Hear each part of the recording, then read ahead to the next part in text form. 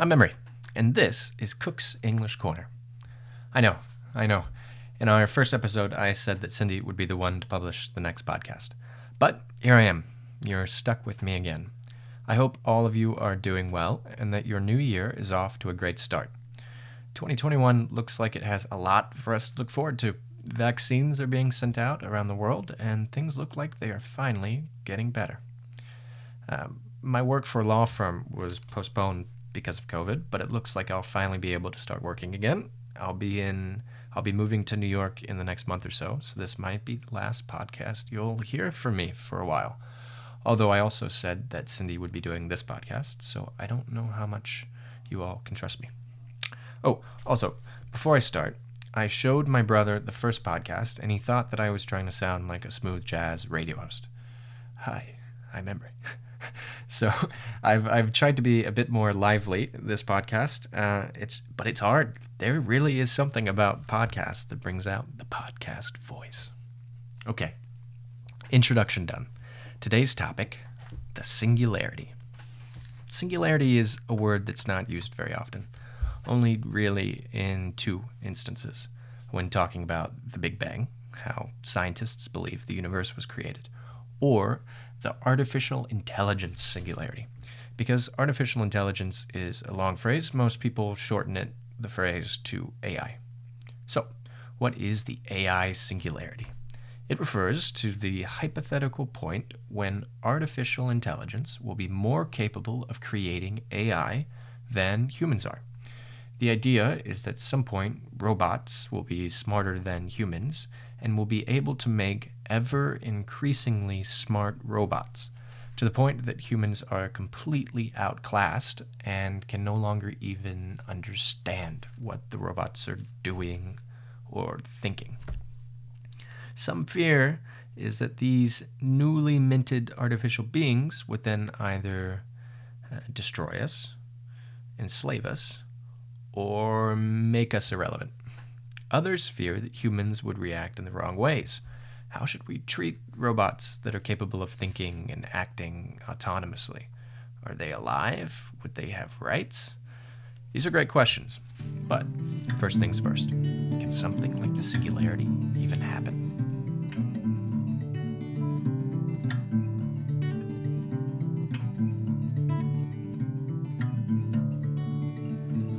Maybe. Computers are old. The first computers were invented thousands of years ago.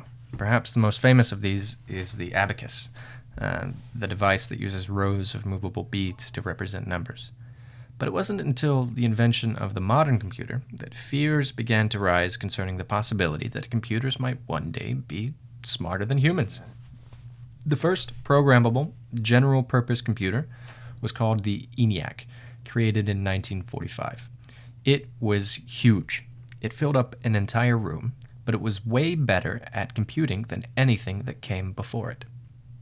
Since then, computer technology has progressed in leaps and bounds. Many of you have heard of Moore's Law. Moore's Law is an observation that since the creation of the modern computer, the number of processing units that computer manufacturers could fit into a computer tended to double every year. Without going into too much detail, this meant that the processing power of computers has grown at an exponential rate since their original creation. With the growth of the processing powers and abilities of computers, some people began to wonder if humans might one day not be able to beat computers at anything. But most, heading into the 90s, thought that these concerns were overblown. Sure, computers had a lot of raw ability for calculation, but they couldn't think. This meant, people argued, that computers would never be able to beat humans at strategy games like Go or chess because the possible movesets were so large that the computer would never be able to brute force its way to a victory. Then came Deep Blue, a computer dedicated entirely to chess. It became the first computer to beat the world champion of chess, Garry Kasparov, in standard time controls. At the time, Garry didn't think it was possible. He thought that humans had helped the machine. But eventually, he admitted that he had been beat.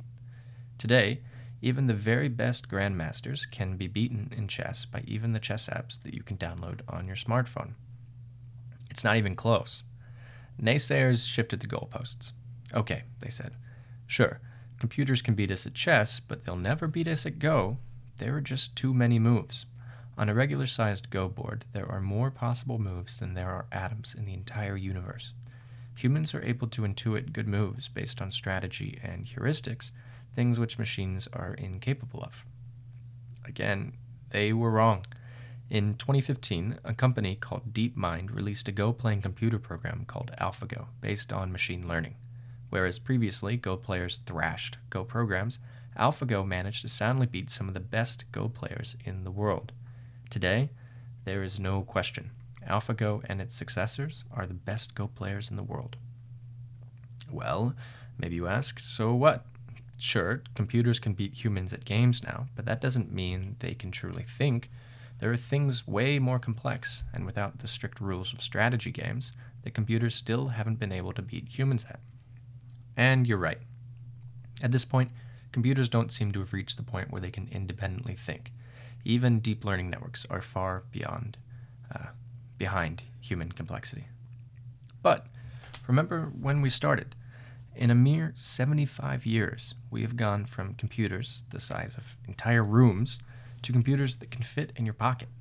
We have gone from computers that couldn't beat the worst chess player to computers that have no human rivals.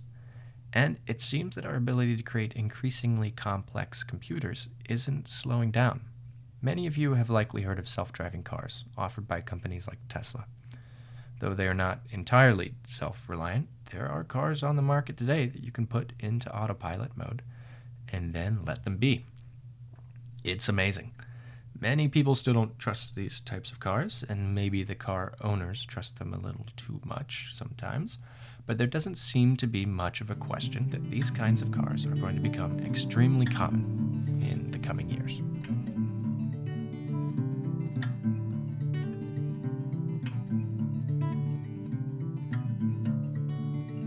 A survey by the web company Emerge asked 32 AI experts if and when they thought the singularity would occur. 45% thought that the singularity would occur prior to 2065.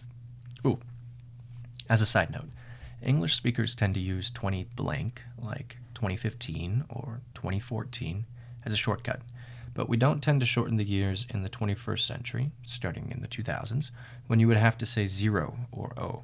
So you won't likely hear 2008 or something like that, although I guess it's possible.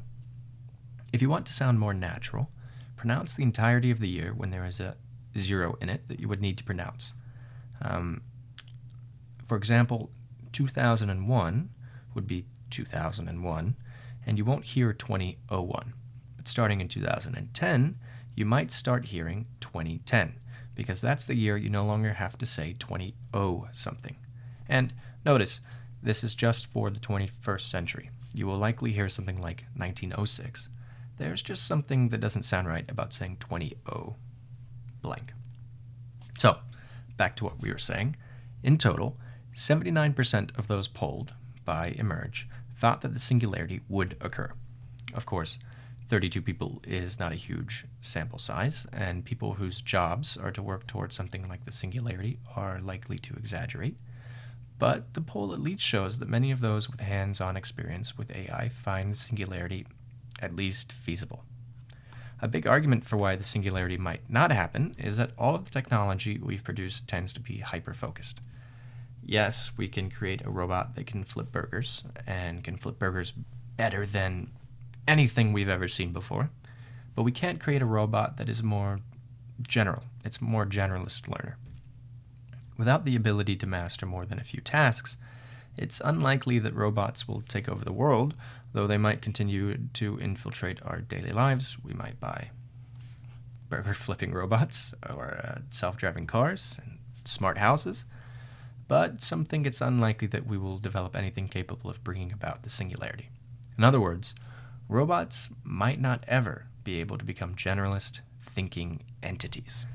Okay, even if the singularity does happen, does that mean that we are in big trouble? Alan Turing, the visionary British scientist who helped break German code during the Second World War, didn't think the results would be pretty. He thought that the machines would have no use for humans once they outclassed us, and would likely take control of the planet. Similarly, Stephen Hawking supposed that once the singularity occurred, the eventual result would be machines whose intelligence exceeds ours by more than ours exceeds that of snails. Others take a more optimistic view of things. With all that new intelligence, the singularity might allow benevolent machines to end all diseases, even death. Perhaps we could upload our consciousnesses into the same sorts of machines and avoid ever growing old or dying. Personally, that seems pretty scary, but it's a possibility. Others think the machines might be less than interested in human beings and might simply wipe us out, like we sometimes will spray wasps with poison. In any event, the actual answer to what happens after the singularity is that no one really knows. The singularity would be so different from anything that we have ever experienced that it doesn't seem likely that anyone will ever be able to predict with any certainty what a post-singularity world might look like.